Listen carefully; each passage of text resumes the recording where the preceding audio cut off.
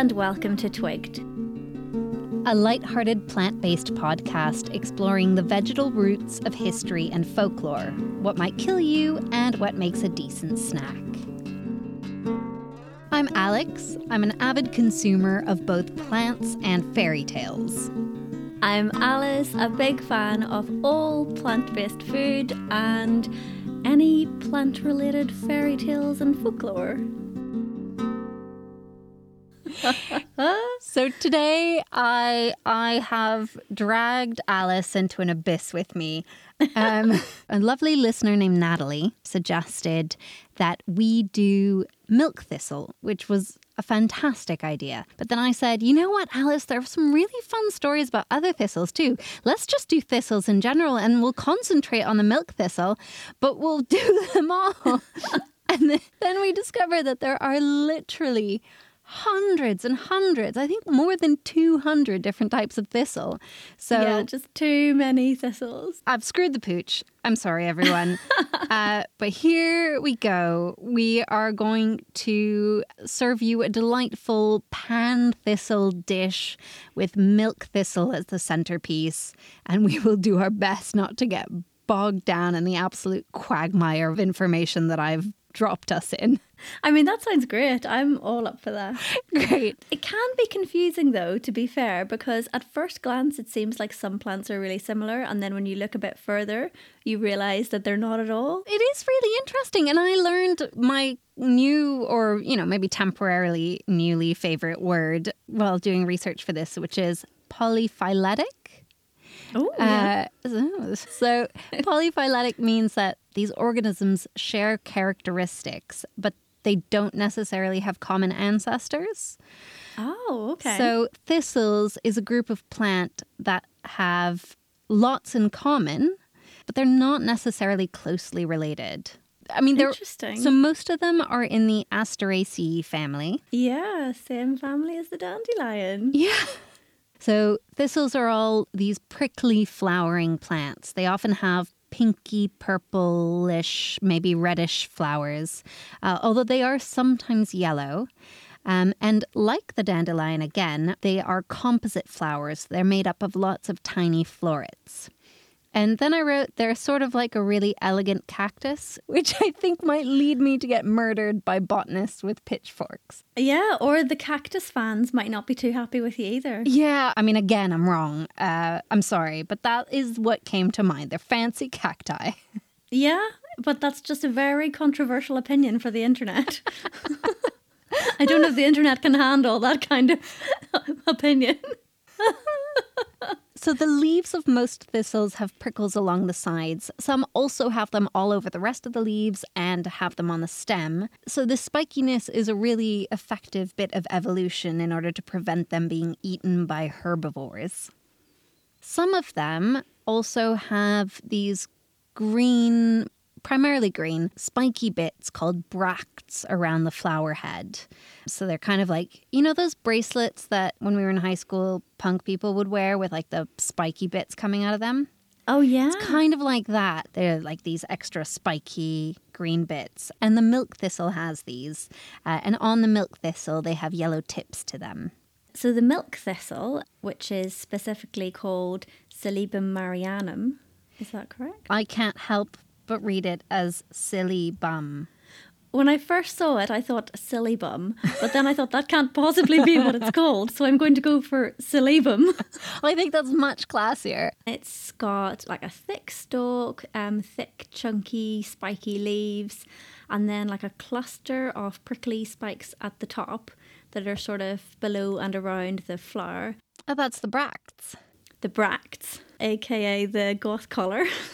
And it has a pinky purpley flower made up of lots of thin little petals that at a glance look like a fluffy little pom-pom. Yeah, it does look like a fluffy little pom-pom. And if you touch thistle flowers, they are so soft. Yeah, if you're careful enough to get to just the flower and not the spikes. Yeah, and they can grow really tall, the milk thistles. They can grow up to, well, I've seen both up to over 1 meter, and I've also seen they can grow up to about 2 meters. That is tall for something with like quite a thin stem. And the rosette base can be up to sort of 160 centimeters in diameter. The milk thistle is also known as Marian thistle, Mary thistle, Mediterranean milk thistle, and confusingly Scotch thistle, among many other names.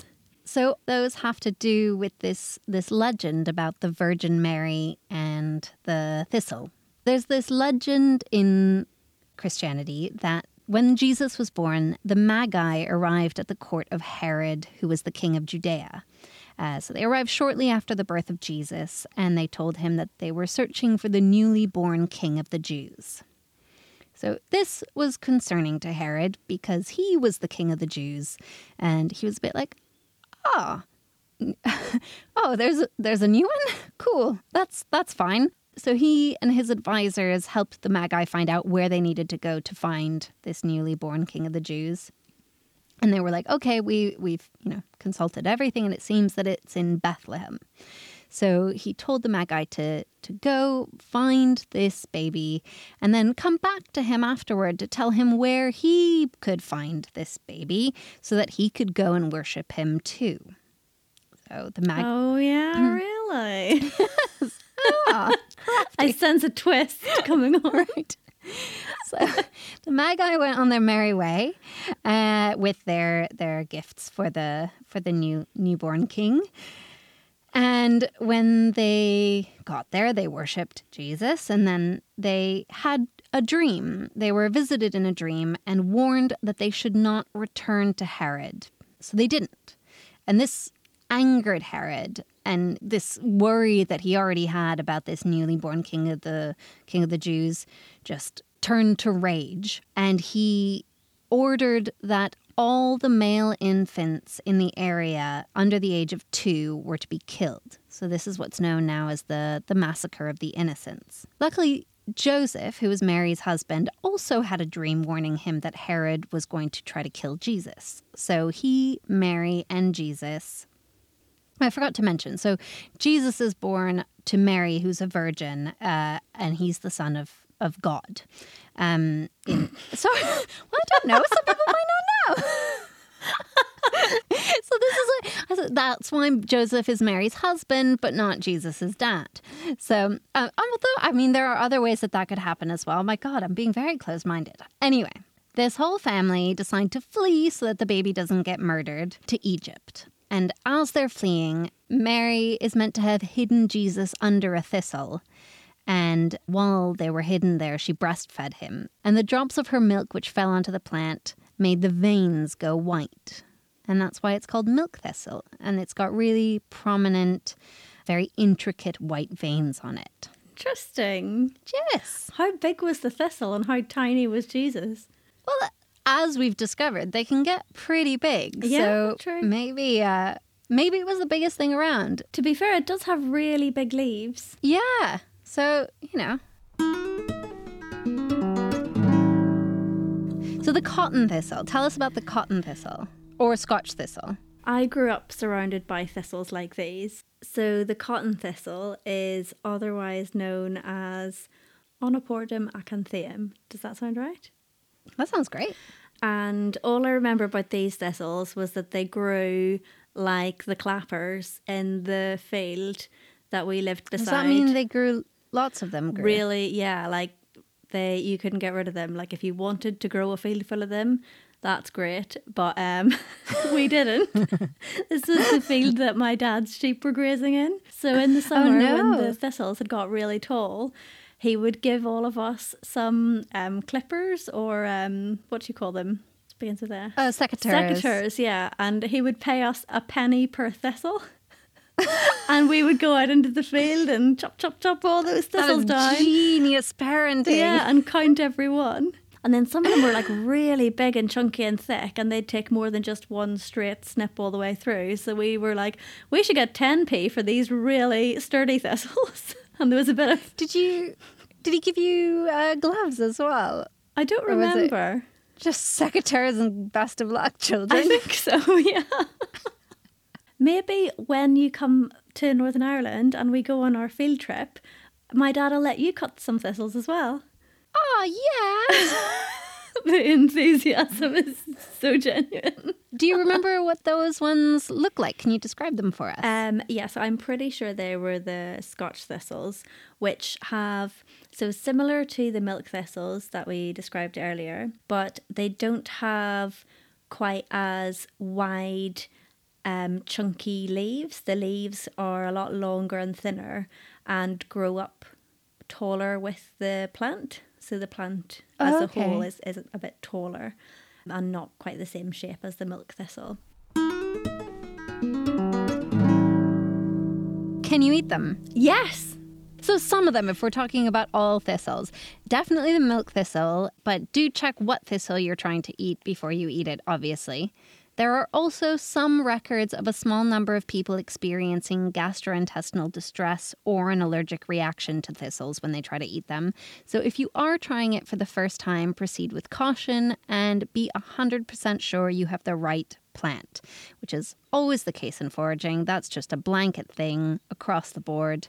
With thistles, you also want to avoid them if they're grown on soil with high nitrogen content, like some cultivated lands where they use chemical fertilizers. Oh, yeah. So apparently all the true thistles, which is what people sometimes call the ones in the genera Cirsium and Carduus, are technically edible, although some are more delicious than others. So, Alice, if you find yourself a thistle of the kind that you can eat, which bits can you eat? So technically you can eat all of it, like the roots, the leaves, the flower.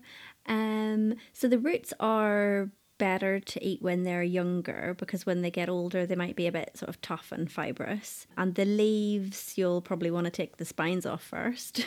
But apart from that, you can eat all of it. That's right. Yeah, so you can apparently cut off the spines or rip them off, but you can also just rip off all the sort of green bit of the leaf and you have quite a thick central rib that you can then eat as well. Yeah. And the leaves can be eaten raw or boiled. The roots can either be boiled or made into a coffee substitute, just like the dandelion root, apparently. I saw that, yeah, and that the seeds as well can be roasted and used like a coffee. That sounds so fiddly. Yeah. Plus, is there any caffeine? I don't think so. No, so like... When people say it can be used as a coffee, what they mean is you can pour hot water on it and drink it. That doesn't make it coffee. It's like you can have brown hot drink. Yeah. So specifically milk thistle, I've seen is very nice to eat. Historically, the leaves were cooked after stripping the prickles off, like the other ones. The stems were stewed, so ideally they're soaked for a while first to remove some bitterness. The bracts of milk thistle can apparently be eaten like artichokes. Oh, wow, okay. But I think they're quite small and a bit fiddly, so not that satisfying. Unlike regular artichokes, which are also a thistle. Are they really? It's the Cynara cardunculus. Not necessarily closely related to all of the others, but they do enter into this kind of thistle umbrella. That's so cool. I love an artichoke. The milk thistle flower buds can also be eaten cooked. And the roots, if you cook them up, are apparently similar to salsify. I also read that thistles in general are at their best when they're a bit younger. So if you do want to go and pick some thistles to make something delicious with them, then ideally spring. So go, get them now before it's too late. They are meant to be poisonous to livestock if they're eaten by them. Okay. But they are important to a lot of other animals. Like goldfinches really love to eat the seeds, and they're a really important flower for bees as well. There's a really long history of milk thistle being used medicinally, which is actually how it first made its way from the Mediterranean to Western Europe because it was a medicinal herb. And they're still really widely used as a herbal remedy. They're really popular today. The active ingredient is silymarin. I'm guessing it's not silymarin. I mean, I've been calling it silymarin. And that's basically milk thistle extract. And you can buy it as a supplement, in a powder, as a tincture. And it's sold really to support liver health and detoxification. So apparently it can protect your liver cells from damage in the first place, or it can stimulate the regeneration of liver cells. And because it's so good for your liver, it's excellent to help eliminate toxins from your body. So if you've had a really heavy night, you could try some milk thistle extract. Maybe. Maybe. If the medicinal uses are real. So as far as I can tell, there's been no data to necessarily disprove it. But there's also maybe not been enough concrete scientific data to say that it's definitively so. Yeah. Which is why I'm sort of reacting with hesitance to all the medical uses for it. Yeah. But yeah, it's still very popular. Whether it's super effective or not, we don't know. I feel like I'm just always more interested in eating things. Yeah. So I've just a little bit about traditional uses. It's been used to treat liver and gallbladder problems for centuries, and also it was thought to prevent or treat cancer and promote breast milk production, which is an interesting connection to our story about Mary earlier, and then protect the liver from alcohol and other poisons. So there are sort of more traditional medicinal uses. At some point, presumably during the plague, it was thought to cure the plague. And it's also at various points in time been used as a means to purge stomach contents, which could be part of the reason why it's said to be what you should turn to if someone ingests poisonous death cap mushrooms. Oh, so you can eat a milk thistle to make yourself ill? I couldn't find if the reason it helps with the poisonous death cap mushrooms is because it helps you purge, or if it has some other kind of antidote properties to it. But either way, that's kind of the received wisdom. Whether or not it's true, Yeah. I don't know. So interesting about poisons. I saw somewhere that it can protect you from alcohol and other poisons and even snake bites. Yeah, I saw the thing about snake bites. So the alcohol and poisons make sense because alcohol leads to liver cirrhosis, and that's one of the things that it's meant to help prevent and solve, in theory. But the snake bites, I've no idea. It makes me think of the drink called Snake Bite. Maybe that's where the confusion has arisen. It's not really snake bites. It's just someone drank too many snake bites and then someone else said you should have some milk thistle for that. That's exactly Alice, can you explain to our international listeners what a snake bite is? Is it a half lager, half cider with a blackcurrant top? I thought it was just half cider, half lager. No, I think you're right.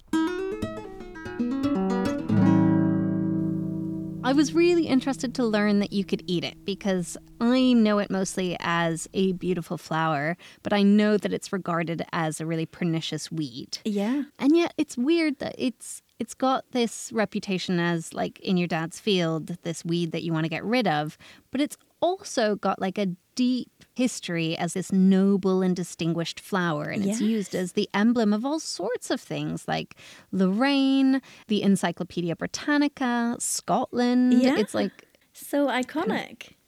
Yeah, it's got a gravitas to it. Yeah. But yeah, maybe you can tell us why it became the emblem of Scotland. So this is one version. There are apparently several, but this is the story we're going to go with. Great. So in 1263, Scotland was under the rule of the Kingdom of Norway. And the Norse people didn't seem to be hugely interested in this part of land. So King Alexander III offered to buy it back. Was King Alexander III a Scottish king? Yes, so he was the King of Scotland at the time. King Haakon of Norway seemed to think, no, I'm not going to let the Scottish clans reclaim it. So that prompted him to set off with a fleet of longships heading towards the Scottish coast. on the journey, it was really, really stormy, and there were strong winds that blew the ships towards a beach at Largs, which is in Ayrshire. So the fleet found themselves at Largs, sort of in the quiet of the night, and they thought they could use this situation to their advantage. So they crept up on the Scottish clanspeople to try and surround them while they were sleeping. And to try and move more quietly, the Norse soldiers took their shoes off. But of course, one of the Norse soldiers stood on a huge spiky thistle and let out a scream. So he alerted the Scottish, who then woke up in time to defend themselves. And that led to them winning the Battle of Largs. So that is how this spiky thistle was partly credited with winning this battle. And this might be how the thistle became the symbol of Scotland. I love that story. It's so good. Great. I mean, I know it's meant to be somewhat apocryphal, but it's still a great story. Yeah. I was trying to find out which thistle it was, but it seems that that's sort of an unknown thing, because lots of different thistles have as one of their names Scots or Scotch thistle. Yeah. Yeah, so it could be spear thistle or common thistle or cotton thistle or cardoon or woolly thistle or milk thistle or any number of them, apparently. Yeah. So Yeah, but it definitely seems to be a thistle with a purple flower. That's what's really like popularly depicted anyway. So that's true. Maybe it's likely to be a milk thistle. Yeah, maybe. The only thing I have left is this lovely Basque legend. Oh, great. So this last one is definitely not a milk thistle or any thistle that I'm really familiar with. So it's the Carlina acaulis, or silver thistle, which in Basque is Egusquiloria. And I'm so sorry about my pronunciation. So this is the Basque legend of the Egusquiloria, which is known as the sunflower, but it's not the plant we think of as the sunflower, a sunflower, all one word. It's different. A sunflower, 2 words. not Sunflower. sunflower. Yeah, and it's the silver thistle. So it was said that a long time ago, the Basque people lived in a world of darkness, and there was no sun and no moon. And there were these evil spirits who would come and get up to mischief and bother the people. So they appealed to Mother Earth to protect them from the evil spirits. So she at first created the moon to illuminate the darkness, which at first did the trick and kept the spirits at bay. But then, over time, they became bolder and they came back because it wasn't that bright and they were actually fine to get up to their mischief by moonlight. So the people appealed to Mother Earth again. And then, in response, she created the sun, which would shine for half the day. And that worked. For half the day, it kept the spirits away. But they could still creep in at night. So in order to keep the people safe, she made the Egusquiloria, or the sunflower. And she told them to dry it and hang it on their doors. And then if the evil spirits came around, they would have to count all of the petals of the flower before dawn in order to gain entry to their homes. And they wouldn't be able to do that because there wasn't enough time. So this stopped these spirits from coming in and getting up to their mischief, which, not unlike the fairy stories that we've told here before, included horrible things like stealing the babies and other such japes. Yeah, those pesky fairies. Yeah. Here they are again. I thought it made so much sense because, as we've talked about, the flowers are composite flowers. So in order to count every little petal, it takes ages. Yeah. So that is the legend of the Egusquiloria, or sunflower. Oh, I love that. I'd never heard of that before either. So that's it. Sometimes weeds, sometimes maybe medical marvel, possibly a very delicious snack, which I have yet to try and I'm really excited to. Yeah, same here. They might protect your babies from the nymphs and the evil spirits. And loved by the Scottish.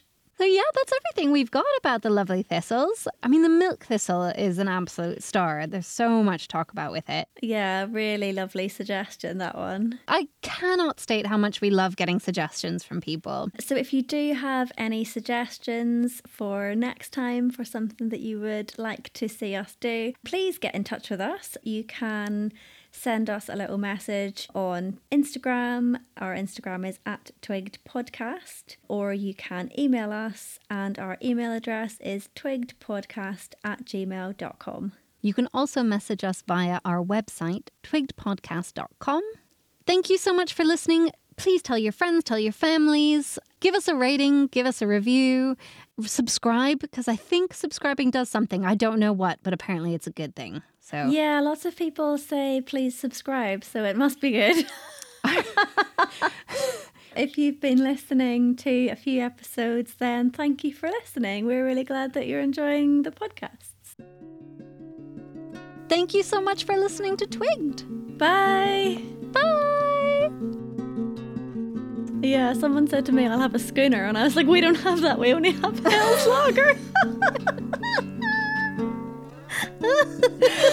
Oh, amazing. It even says on the menu schooner. And I was like, no, I didn't read the menu first. Sorry. Oh my God, it's even better that it was on the menu. Yeah, it was on the menu. It said schooner. And I was like, what?